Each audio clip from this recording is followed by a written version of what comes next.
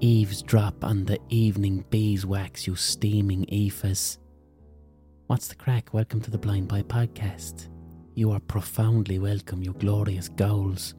If this is your first podcast, maybe go back and listen to some other episodes. I always recommend that new listeners try and listen to some of the back catalogue to familiarise yourself with the lore of this podcast. Although I do think this podcast episode will be accessible to first-time listeners because this is going to be a little hot take episode about art and conspiracy, some of my favourite topics. And I reckon I have some new listeners this week because this podcast was recommended on The Guardian last week, right? But it was recommended in the food section of The Guardian. I'm like, what the fuck? Why the fuck are the food section of The Guardian recommending my podcast? And they gave me a lovely review, and the review said, Blind Boy Book Club's hugely popular weekly podcast contains some of the best food writing being published anywhere right now. Now, thank you very much, The Guardian. I'll take a compliment if it's thrown at me. But I was quite shocked. I'm like, what the fuck? My podcast is food writing? And the review went on to say, recent podcasts have taken in everything from Subway's roots in submarines built by Irish Republicans, custard creams and the CIA, Salt Bay, how one chicken shop in Limerick is the custodian of the original KFC recipe. But Blind Boy's masterpiece is the extended riff on the chicken fillet roll, which manages to tell the economic story of 21st century Ireland through a sandwich. And then I went, fucking hell. I have done loads of podcasts about food, haven't I? There was the podcast about the history of pineapples. There was the podcast about lobsters and the colour purple. There was the podcast about people in the 18th century in New York eating rubber sandwiches and how effervescent fizzy drinks were invented because of excess marble created by St. Patrick's Cathedral. And I went, holy fuck, I am doing a lot of podcasts about food. But in my mind, I'm like, these aren't food podcasts, they're just podcasts about culture and history. I just happened to use food to tell that story. For me, it was just interesting storytelling. Like that podcast about the rubber sandwiches. It was called Soda Jerk, and it was from June 2020. But that podcast was a history of anti-Irish racism in 19th century America when there was excessive alcoholism amongst Irish immigrants because that addiction is how they were dealing with the trauma of the fucking famine. And I wanted to tell that story, but an interesting way to tell that story is, let me tell you why people ate sandwiches made out of rubber in New York in the 1890s. Because that's storytelling, that's the mechanics of fiction writing. Then you have someone's attention. So I didn't know I was doing food writing, so thank you to The Guardian for saying that I'm doing good food writing. I suppose the reason I often use food as an entry into a podcast is it's a very simple technique called establishing authority. And I use this technique when I write short stories or when I'm writing TV scripts. Establishing authority means opening a story with a statement or a fact that's intriguing and interesting. And when the reader reads it or hears it, they go, I need to know where the fuck he's going with this. And then you have the reader's attention, and then once you have their attention, you tell the actual story that you want to tell. I'm feeling particularly limber and flexible this week because I went for a neuropathic massage. So I gave myself all sorts of injuries over lockdown because I love exercising. I adore exercising and I try to do it 6 days a week if I can. But over lockdown, the gyms were closed. So all I could do was run. But while I was running every single day, wasn't listening to my body. And I gave myself a terrible Achilles heel injury, completely my own fault. But fuck it, what was I going to do? I couldn't stay inside all the time. With lockdown, I was going stone mad.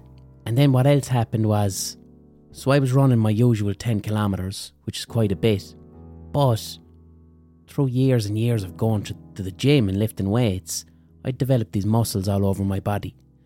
And these muscles, my chest, my back, my legs, these were all acting as shock absorption when I was running. So when the gyms closed, all that muscle went away. So when I was running, it was a bit like cycling a bike with a flat tyre. It's difficult, you can do it for a little bit, but eventually the wheel will buckle.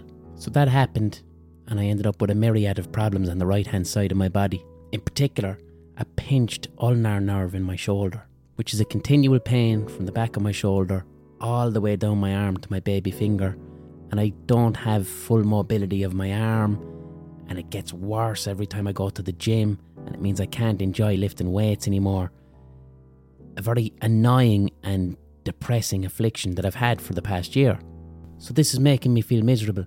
So I went for a fucking neuropathic massage, which I'd never gotten before, and it was phenomenal.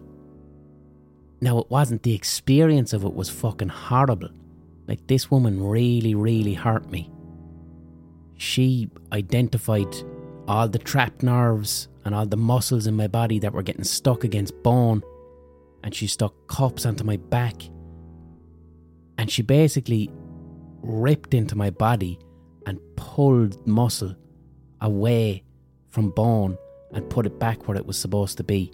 It was like a drunk person giving me a tattoo with a hammer on my rib cage.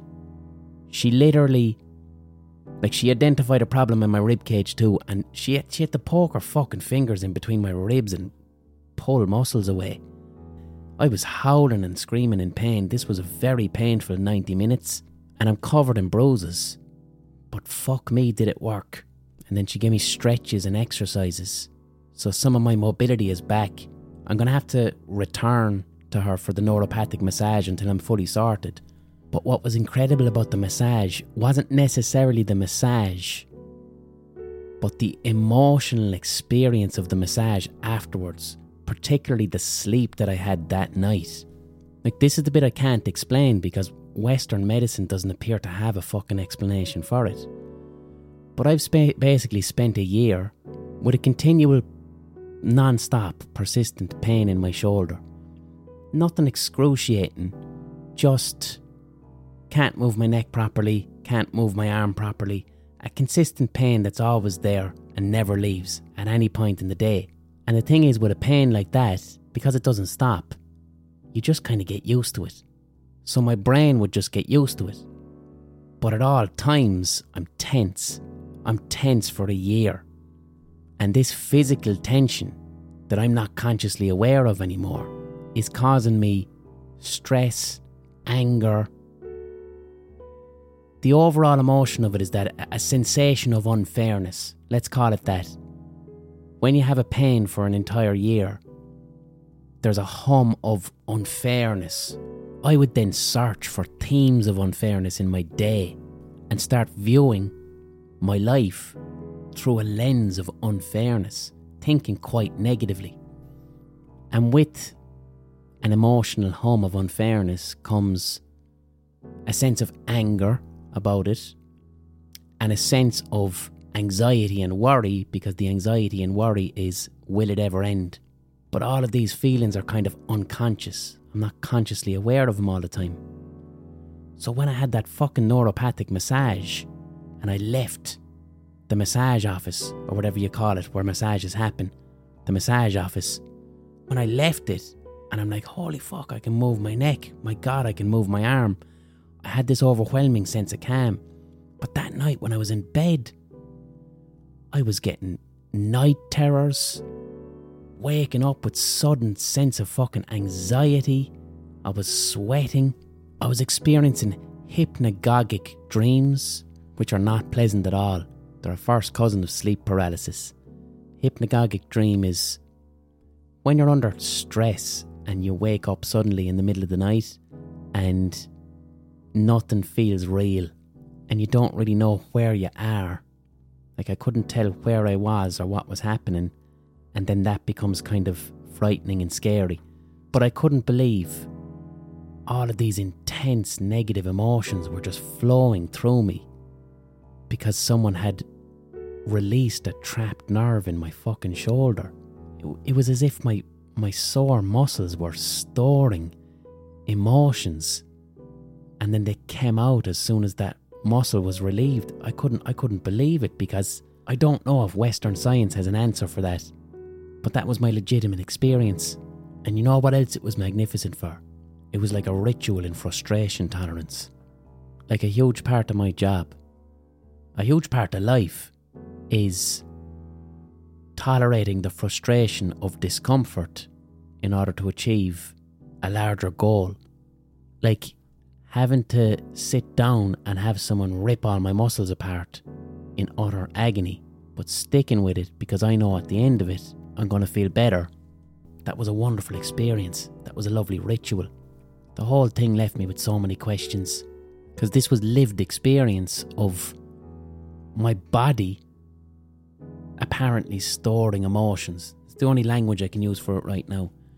So I started reading a book during the week. I've only begun it. It's fucking fascinating, and I highly recommend it. And the book is called The Body Keeps the Score by a psychologist called Bessel van der Kolk. But it's all about unifying Western psychology and bringing in the idea that yes, the body can store pain and the body can store emotions. But this week's podcast isn't about that. That was just a little sieg. That was a sieg that I needed to do to get that off my chest so I can move forward. I have a very busy week ahead. I've got 4 fucking gigs. On Thursday, I'm in London in the Troxy. On Friday, I'm in Manchester in the Academy. Then on Saturday, I'm back in Ireland. I'm at Body and Soul. And then on Sunday, I'm at the Dalkey Book Festival. And I'm doing a live podcast. 4 fucking live podcasts in a row in different locations with a lot of travelling. So come along if you're around. They're going to be tremendous crack. I can't wait. This week's podcast, I want to speak about the relationship between fine art and military power, and how those two worlds often intersect with each other. Like if you think of war from like the 1700s onwards, you think of like Napoleon in his famous red tunic, or you think of the American Revolutionary Wars with the red coats and how the British were famous for their red coats. And you're thinking to yourself, geez, all these cunts were at war. Why the fuck were they dressed so dandy and so colourful? What's the point of that? Well, like the Napoleonic Wars or the American Revolutionary Wars, they were fought on a battlefield with like horseback and muskets and cannons. These weapons weren't very long range. They weren't very accurate. The battlefield was almost entirely covered with smoke. A lot of the combat was close and hand to hand, like a giant game of soccer. You needed to know what colour jersey people were wearing, so you don't actually kill someone who's in your own army. Also, bright colourful uniforms were used as a type of spectacle. If you see a giant army on a hillside and they're all wearing red coats, they become one. It becomes frightening. The scale of all that red on the horizon stops being individual soldiers and becomes one giant block of red that's going to kill you. It was psychological theatrics. So why did that stop? Why at the end of the 19th century all of a sudden did soldiers start becoming camouflaged? Why did soldiers all of a sudden not want to be seen? They started wearing khaki. Even the word khaki comes from the Urdu language, which is around Pakistan and India, and it means the colour of the earth. And what happened is that war became industrial. Machines started to become involved. Long-range rifles, long-range artillery, guns that don't produce smoke, planes that could drop bombs. Like even at the start of World War I in particular, the French were still wearing colourful bright uniforms and running over the trenches and getting picked off at a distance from machine guns or being bombed overhead from planes that could very easily identify these coloured moving spots on the battlefield, bright dots against the brown mud. So the French were the first ones to adopt and invent what we'd call a modern camouflage pattern. Like if you think of combat pants. You know, that pattern that's on them, that's broken abstract shapes of browns and greens and yellows. It was the French who came up with that because of the huge casualties they were experiencing in World War I because of their bright coloured coats. But how did they come up with it? 2 podcasts back I spoke about the history of Cubism. I spoke in particular about the paintings of Pablo Picasso, who's credited with discovering Cubism. But I spoke specifically about how Picasso essentially stole Cubism from African art, because Western painting had traditionally been constricted by Western concepts of time. Western painting was always obsessed with stopping and capturing time in one moment and trying to represent stillness. Whereas African art, because in African cultures it had a different view of time, African art would incorporate time and movement into its art. And it's from this where artists like Picasso came up with Cubism. I'm not just going to paint someone sitting still. I'm going to paint the person from multiple different angles with multiple instances of movement and time incorporated into the painting. And I'm doing this because I'm a modernist and I'm responding to the new invention of the camera. The camera can now capture stillness, so what can I as a painter do to do what a camera can't? Well, I can incorporate movement, time and multiple perspectives, and that's what Cubism is. But when the French army wanted to create a situation where their soldiers could not be seen, they didn't employ military people to do this. They employed artists. In particular, a type of artist known as a camoufleur. So what you see here is military power appropriating from the world of fine art for violence. And one artist who was employed by the French military to design camouflage, one of these camoufleurs, was a fella called Louis Guignard. And Guignard he's credited with inventing the first camouflage pattern for military uniforms. But what Guignard did, because this was 1914, which would have been about 5 years after Picasso and those lads had invented Cubism, Guignard took from Cubism. Because like I said, Cubism is a way of painting where you're not painting stillness, you're incorporating time and movement into your painting. So Guignard invented the camouflage pattern by appropriating from Cubism. The camouflage pattern doesn't simply just look like the background that you're trying to camouflage against. Otherwise you'd dress up wearing bushes. The camouflage pattern was an optical illusion as such. The reason the camouflage pattern worked on the battlefield and the reason a soldier in a camo pattern can't be seen is because it distorts the perception of movement and time. Your eye will try to fix on the one spot, try and search for that person standing still in the camouflage pattern, and at a distance you can't tell. You don't know, are they moving? You don't know, are they still? You don't know if they're there. So that's what camouflage is. It's applied Cubism. It's Cubist art used for violence. And the great irony is that the Cubist art was stolen from the African art.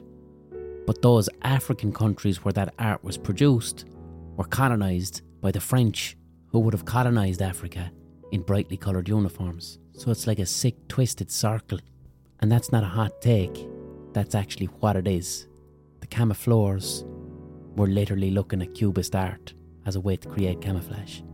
And since then, throughout the 20th century, militaries and intelligence organisations they've looked towards the world of fine art to incorporate techniques from fine art or literature or theatre into evil shit that they're doing.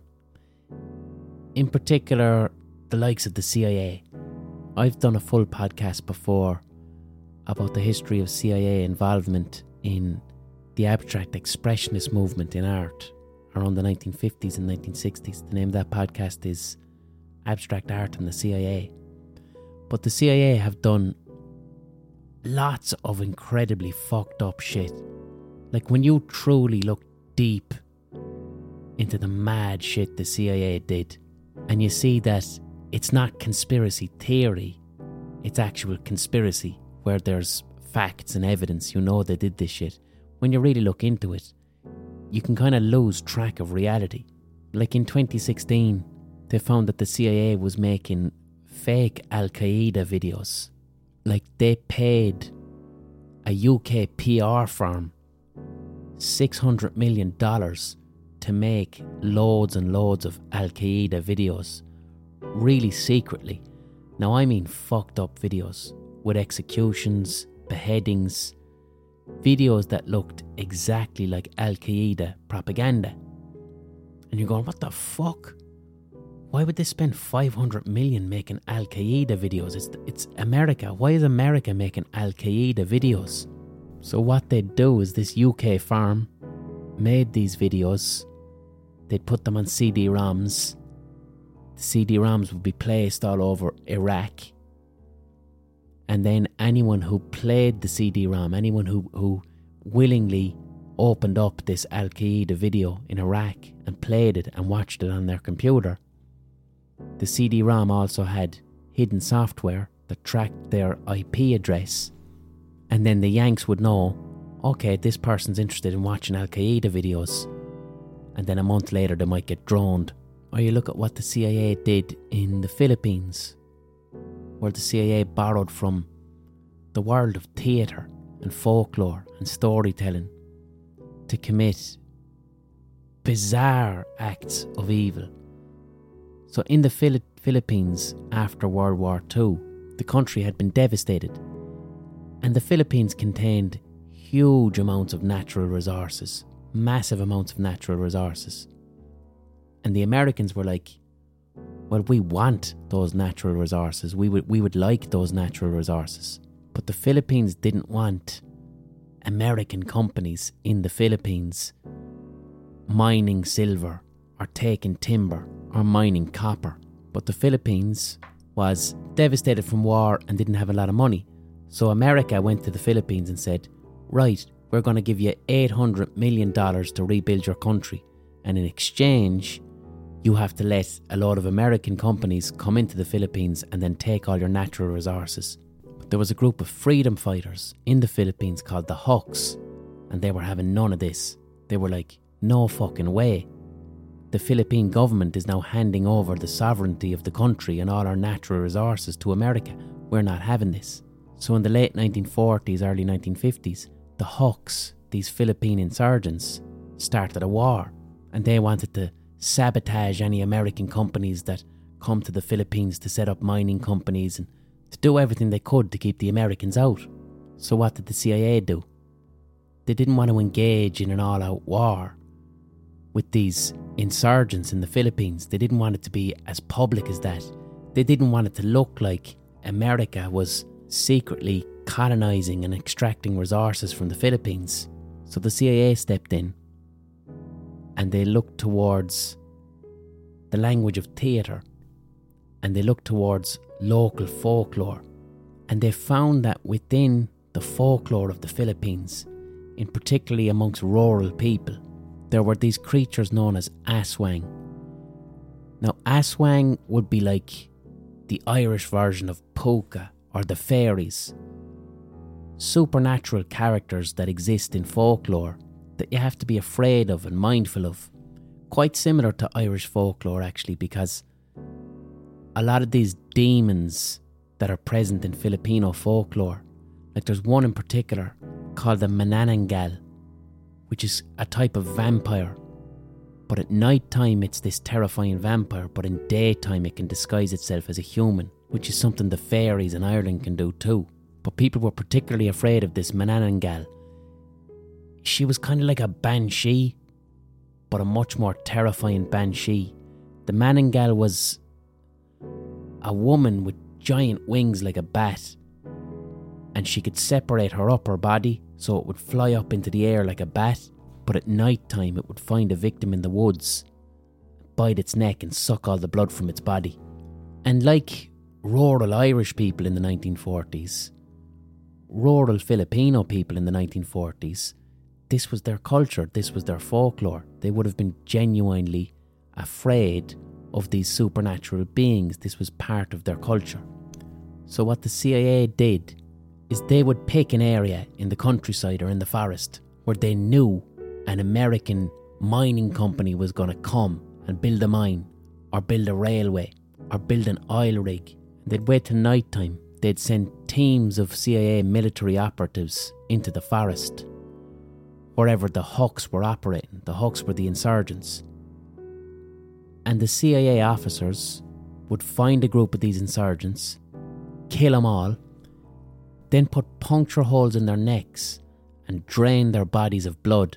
And they'd leave these bodies hanging all around the forest. So the next day, when the Huk fighters found their comrades dead, with all the blood drained from their body and holes in their necks, they didn't think that secret military officers had come in the night time. They 100% believed that it was one of these fucking vampires, that it was one of these vampires from folklore. It terrified them all so much that the Huk organisation basically fell apart. The fighters weren't willing to go into the jungle because they were genuinely afraid of vampires, giant vampire bats that were going to suck all the blood out of their body. And they surrendered in 1954. So what we have there is the CIA not engaging in conventional warfare, but instead borrowing from the language of theatre. That's the spectacle of theatre right there. That's theatre that's informed by local folklore. But they're borrowing from the world of art to engage in colonising warfare. Very sneaky stuff, because the whole shtick with America, especially after World War II, America was the hero of the world. America was the country with all the money that's rebuilding the rest of the world after World War II. America was the saviour, the liberator, coming to the Philippines with $800 million to help them rebuild. The victors of World War II, liberating the concentration camps and now bringing their generosity to the Philippines. They weren't their fuck. They were extracting the resources, and they couldn't be seen to the Filipino people to be engaging in warfare and killing and murdering Filipino people. So instead, they just said, let's pretend we're vampires. And I've heard the CIA described before as the organised crime wing of the US government, because that's what they do. They gather intelligence, but mostly throughout the 20th century, the CIA's interest was in toppling democratically elected governments using really evil, covert, illegal criminal tactics in a sneaky way that could never be pinned on them. But the CIA also put huge effort, resources and money into controlling and influencing culture in the 20th century. In particular, the art world. Now, like I said, I did do a full podcast on how the CIA funded visual art, visual fine art.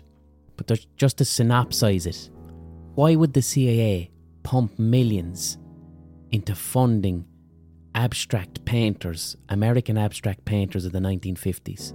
Painters who were painting weird shit on canvases. Painters like Jackson Pollock, who was literally throwing paint at a canvas and saying, this is art. Why would the CIA fund that? How does that help them win wars? It was ideological. In the 1950s and the 1960s, that was the height of the Cold War.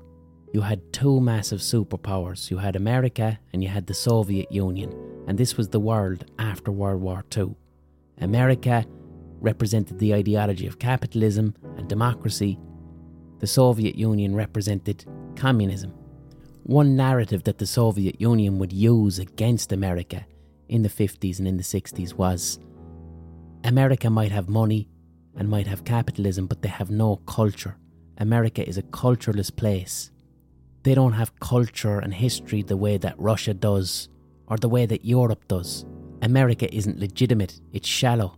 So America wanted to change that narrative by associating America with the most progressive and free-thinking art in the world, because artistic expression was suppressed in the Soviet Union. Most visual art in the Soviet Union was state-sponsored art. It was known as Soviet realism. A lot of radical painters and radical artists from the Russian Revolution ended up as state-funded artists in the Soviet Union. So Russian realism as a type of painting was kind of blatant propaganda art. Paint a painting and the painting has to look exactly like what you're painting.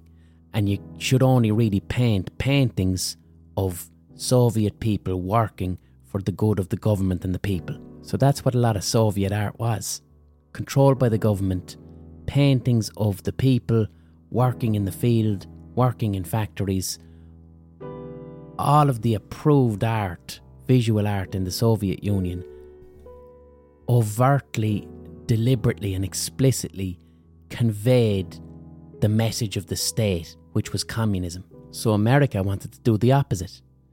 If in the Soviet Union the government says you must only draw people and places in a realistic way that represents the government's message, well, here in America you can paint whatever you want. So these painters like Jackson Pollock or Mark Rothko that were painting very, very abstract paintings, like no representation, no people, just shapes and colours. These paintings were the grandchildren of Cubism.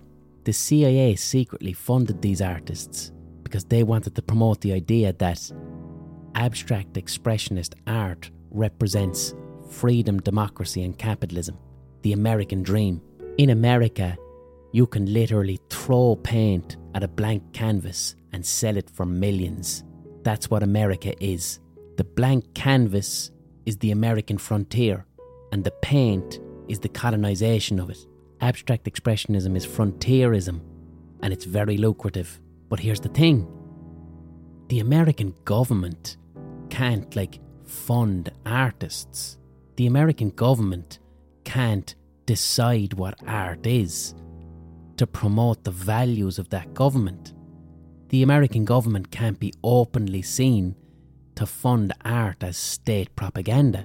Sure, isn't that what the Russians are doing with their Soviet realism? But the Yanks were doing the exact same thing, 10 steps removed from the artist, secretly funneling the money in, creating state-sponsored propaganda art, just like the Soviets. Now, a lot of these painters were actually quite left-leaning, socialist, some of them were even communist. They didn't fucking know that all of their funding was coming from the CIA. The CIA kept it secret. The CIA would pretend to be like art dealers and buy these paintings for millions and inflate their value. And the artists hadn't a clue. They were part of an ideological war, and their paintings were being used as tools to promote American capitalist values. But what I found out recently, and what I've been doing research into, is that the CIA not only funded abstract art, but they funded a huge amount of 20th century literature as well. And a lot of huge 20th century writers were given the platforms that they were given because of secret covert CIA funding. And I'm going to talk about that right after the ocarina pause.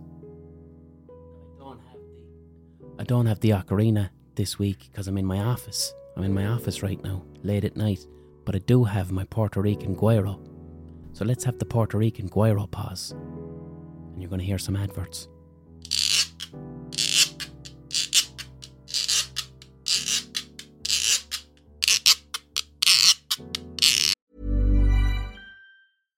One size fits all seems like a good idea for clothes until you try them on. Same goes for healthcare. That's why United Healthcare offers flexible, budget-friendly coverage for medical, vision, dental, and more. Learn more at uh1.com. Jewelry isn't a gift you give just once. It's a way to remind your loved one of a beautiful moment every time they see it. Blue Nile can help you find the gift that says how you feel and says it beautifully, with expert guidance and a wide assortment of jewelry of the highest quality at the best price. Go to BlueNile.com and experience the convenience of shopping Blue Nile, the original online jeweler since 1999. That's BlueNile.com to find the perfect jewelry gift for any occasion. BlueNile.com. The nice relaxing guiro.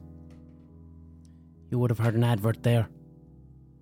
digitally inserted by Acast. But support for this podcast comes from you, the listener, via the Patreon page, patreon.com/The Blind Boy Podcast. This podcast is my full-time job. This podcast is how I earn a living. As you can tell, quite a large amount of research and writing goes into making this podcast each week because it's a monologue essay podcast. And I adore doing this work. I fucking love doing it. But I wouldn't be able to do it every week if it wasn't my full-time job and I couldn't dedicate all of my time to it. So if you enjoy this podcast, if it brings you entertainment, comfort, solace, a break, whatever this podcast does to you, if you're consuming that work, please consider paying me for that work. All I'm looking for is the price of a pint or the price of a cup of coffee once a month. That's it. That's how I earn a living and pay my bills. But if you can't afford that, don't worry about it. You can listen for free. If you can afford it, please consider subscribing to the Patreon and becoming a patron, because you're paying for the person who can't afford it to listen for free.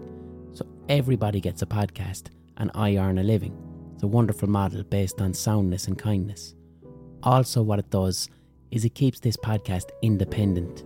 I don't have to worry about being secretly funded by the government, but I do have to worry about being funded by advertisers. Now, there are adverts on this podcast in order for me to fulfill my contract with Acast, but the Patreon gives me control around that.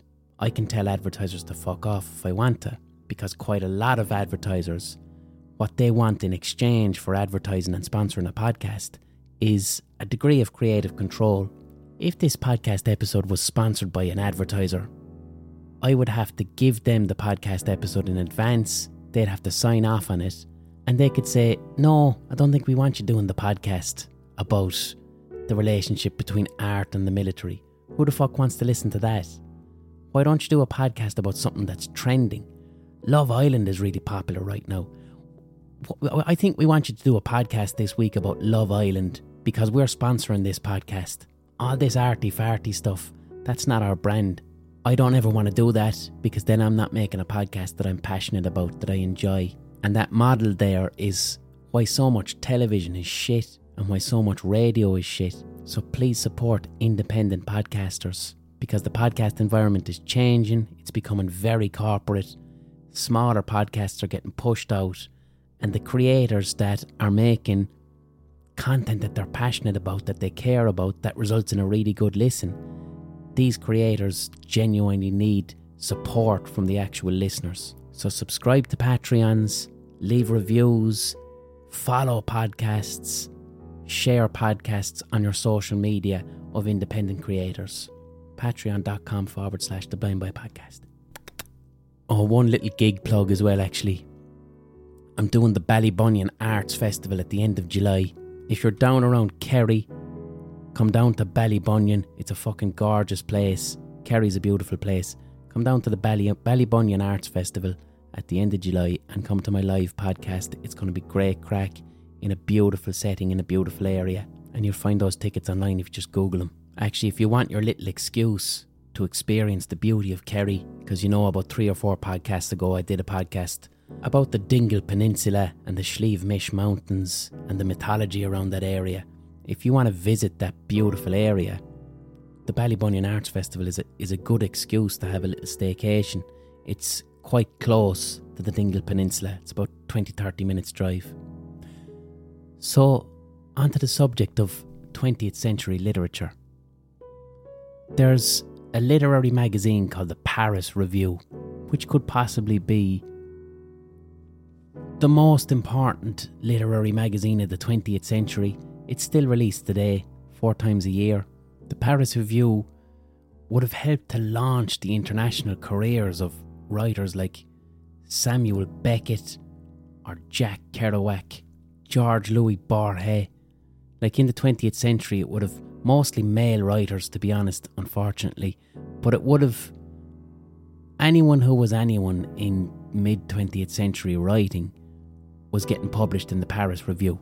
This magazine was deciding what's hot and what's not in writing.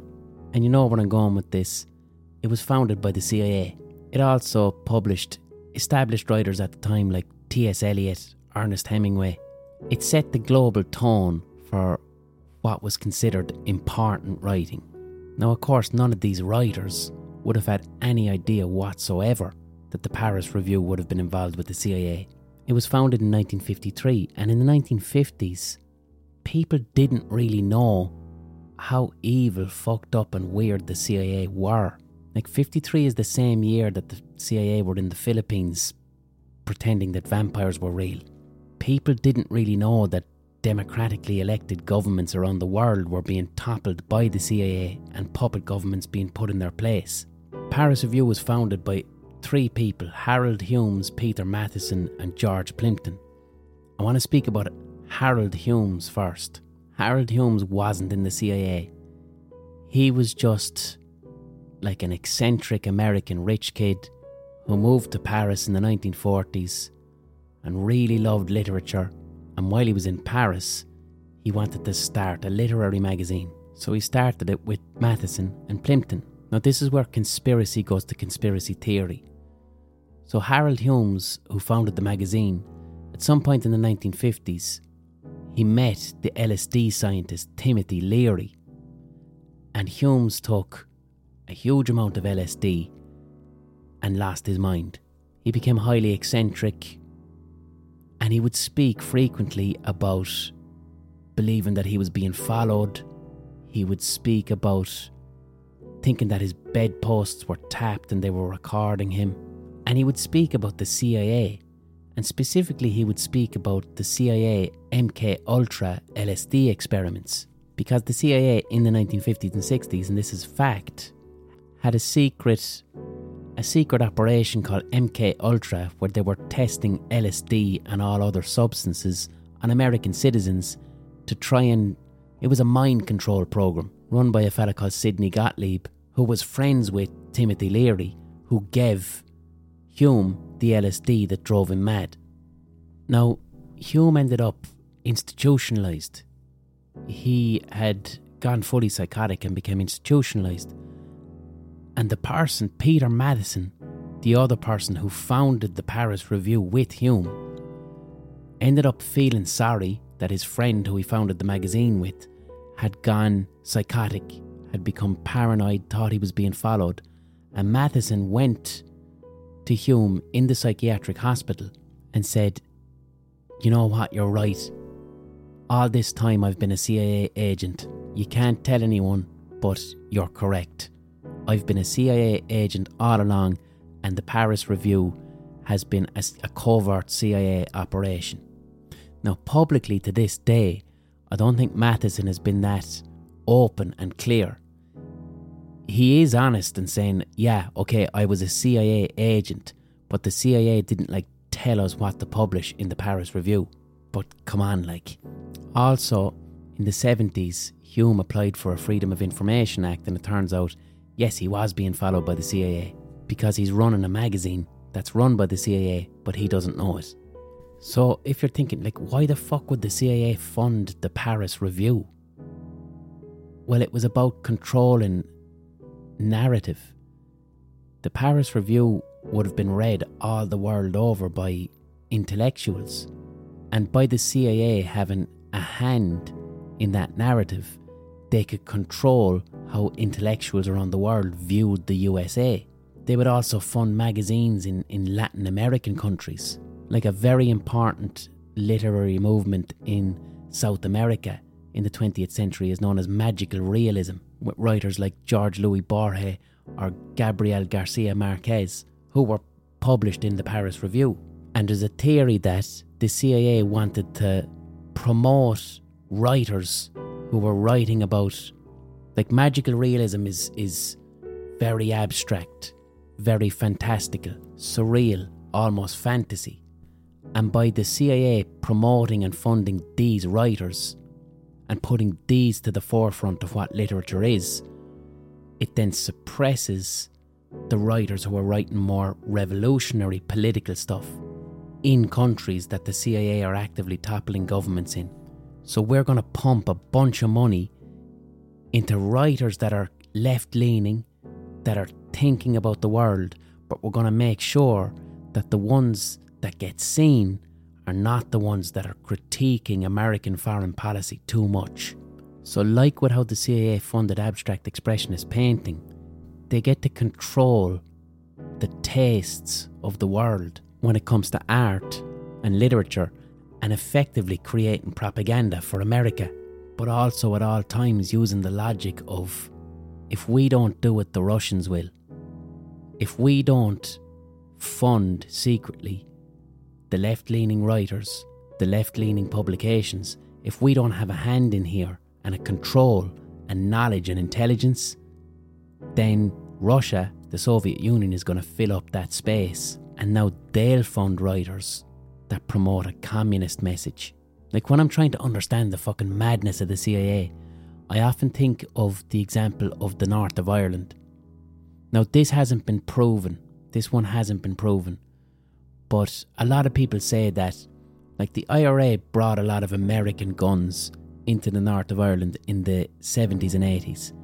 Armalites, American weapons, ships from Boston full of guns made it to the north of Ireland, and these guns were going to be used by the IRA to fight the British. Now, some people say there is no fucking way that the IRA could have gotten entire ships full of guns out of America to Ireland without CIA help.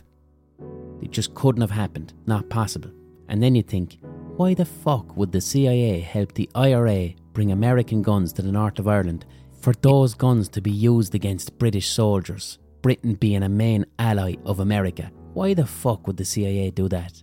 Well, the people who reckon it's true would say control and involvement. The IRA are going to bring in guns from somewhere. So if we don't do it, what if the Soviets do?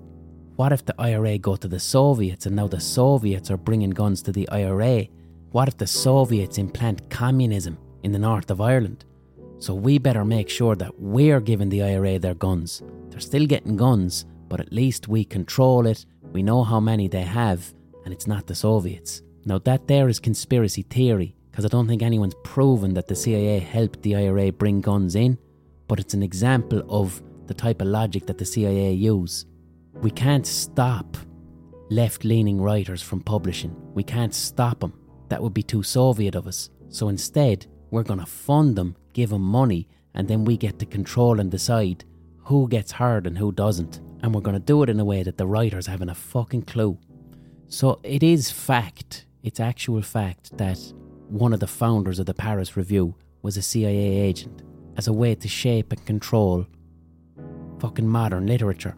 But something that's a bit more controversial is the CIA also funded writers' workshops in America.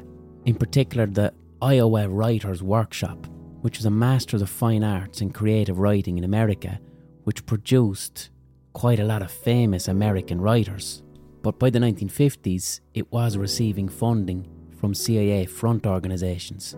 There's a book called Workshops of Empire by Eric Bennett, and he argues that anti-communist organisations and CIA fronts funded these writer workshops, in particular the Iowa Writers' Workshop, and fundamentally changed how creative writing was to be written. And some of the things that were taught were, when you're writing, you write sensations, not doctrines, experiences, not dogmas, memories, not philosophies. And it's argued that this was a way to depoliticize American writing, make the work abstract, metaphorical, individualist, open to interpretation. To be too literal, to be too overtly political is bad writing.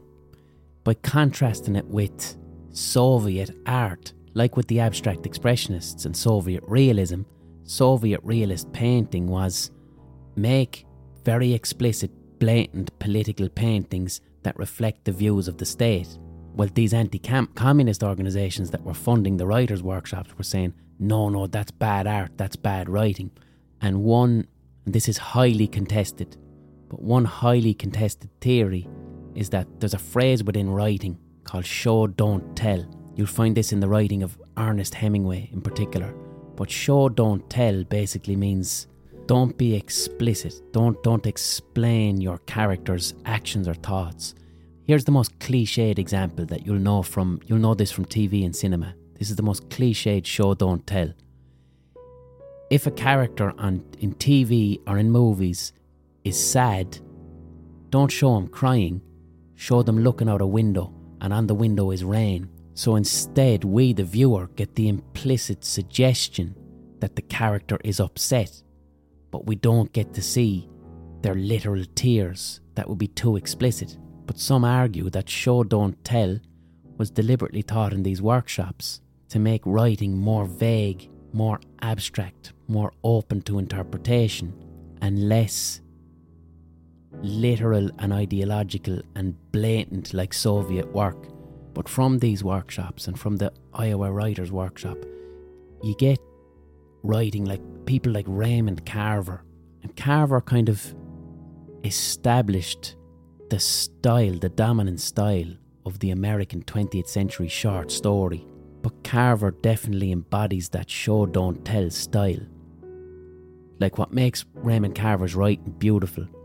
Like he's got a book called What We Talk About When We Talk About Love, which is a collection of short stories, and it's fucking amazing.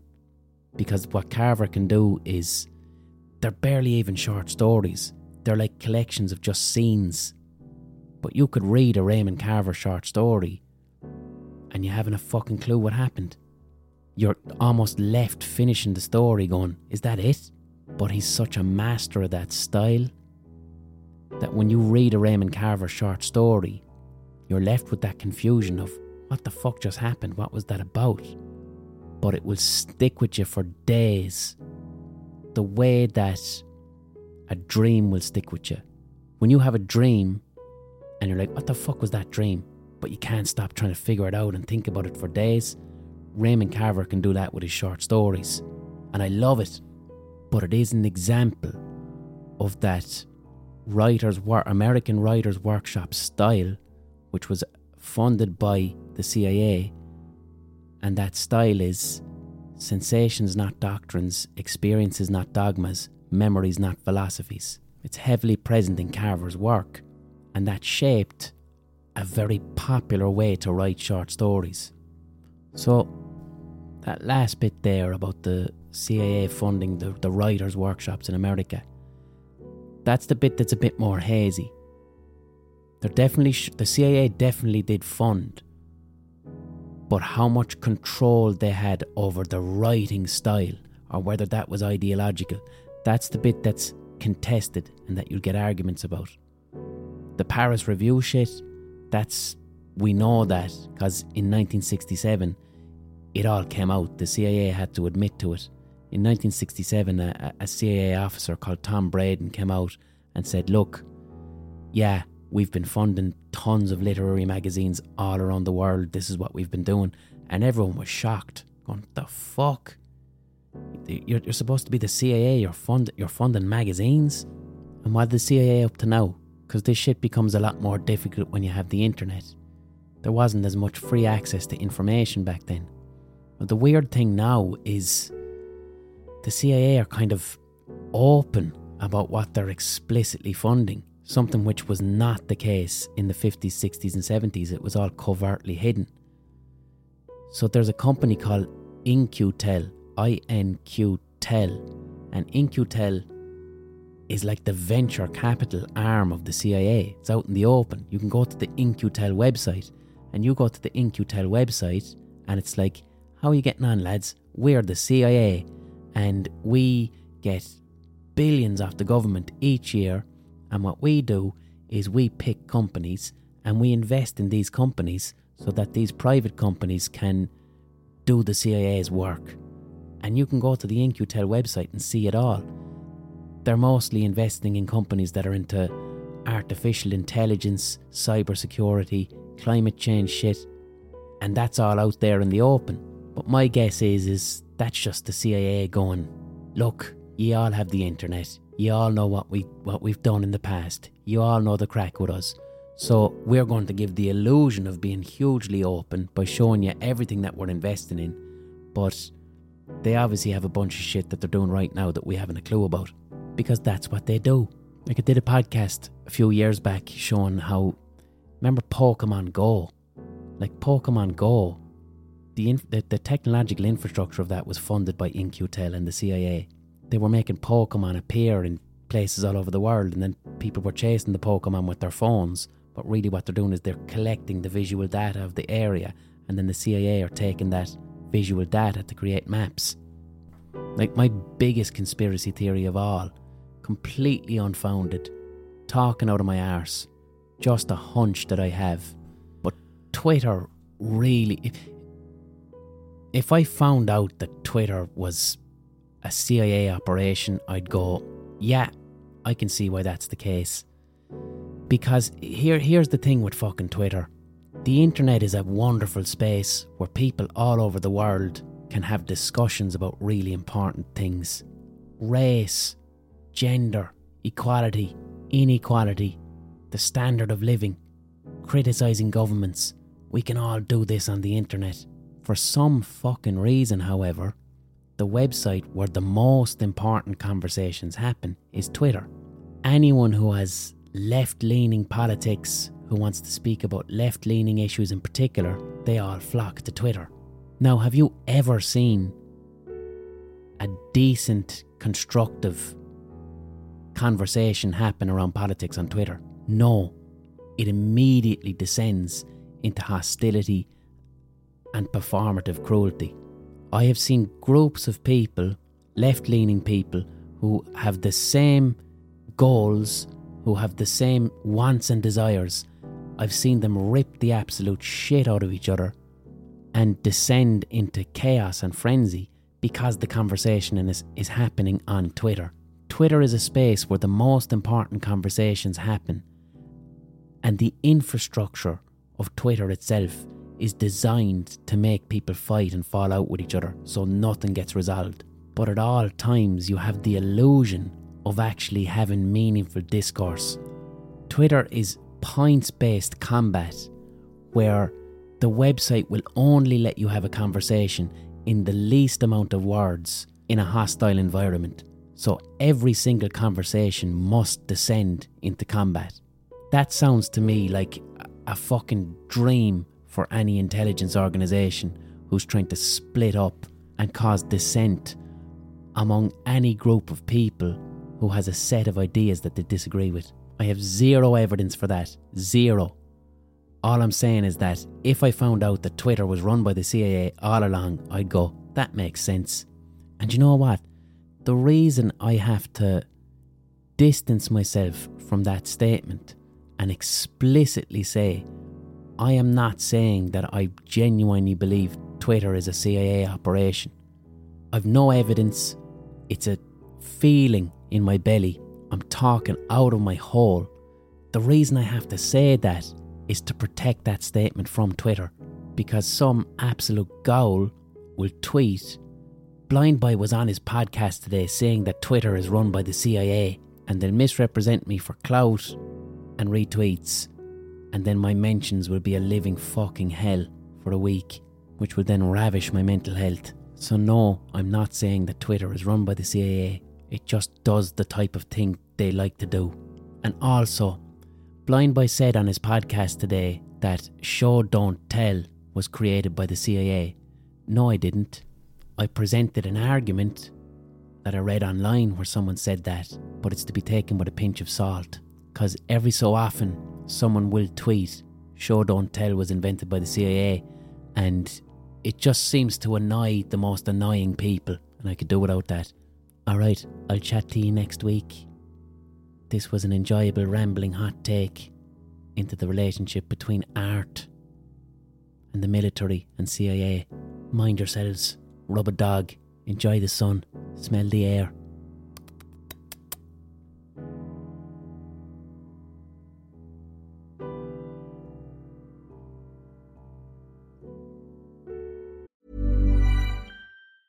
Ever catch yourself eating the same flavorless dinner 3 days in a row?